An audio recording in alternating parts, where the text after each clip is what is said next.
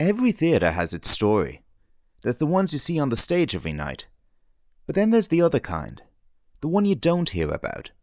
Those are the ones I'm interested in.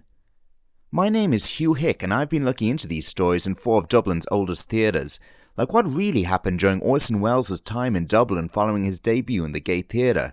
How do you separate the fact from the fiction? He remarked that his greatest success was in the lead in Somerset Maugham's play The Circle at the Abbey. So I went into this and I looked up the Abbey records, and the Abbey never did a play by Somerset Maugham. Then there's the stories I'd never heard of before, like the one about the week-long riots that took place in Dublin city centre in the 18th century. The cause? A student from Trinity College sneaking backstage in Smock Alley Theatre and sexually harassing one of the actresses. Kelly eventually went backstage, and there was an actress there, Miss Dyer, who was married to another actor in the company. And the reports afterwards said that he offered to do to her what her husband had done to her using the obscene expression. I'll be looking at these stories and others in more detail in Behind the Curtain.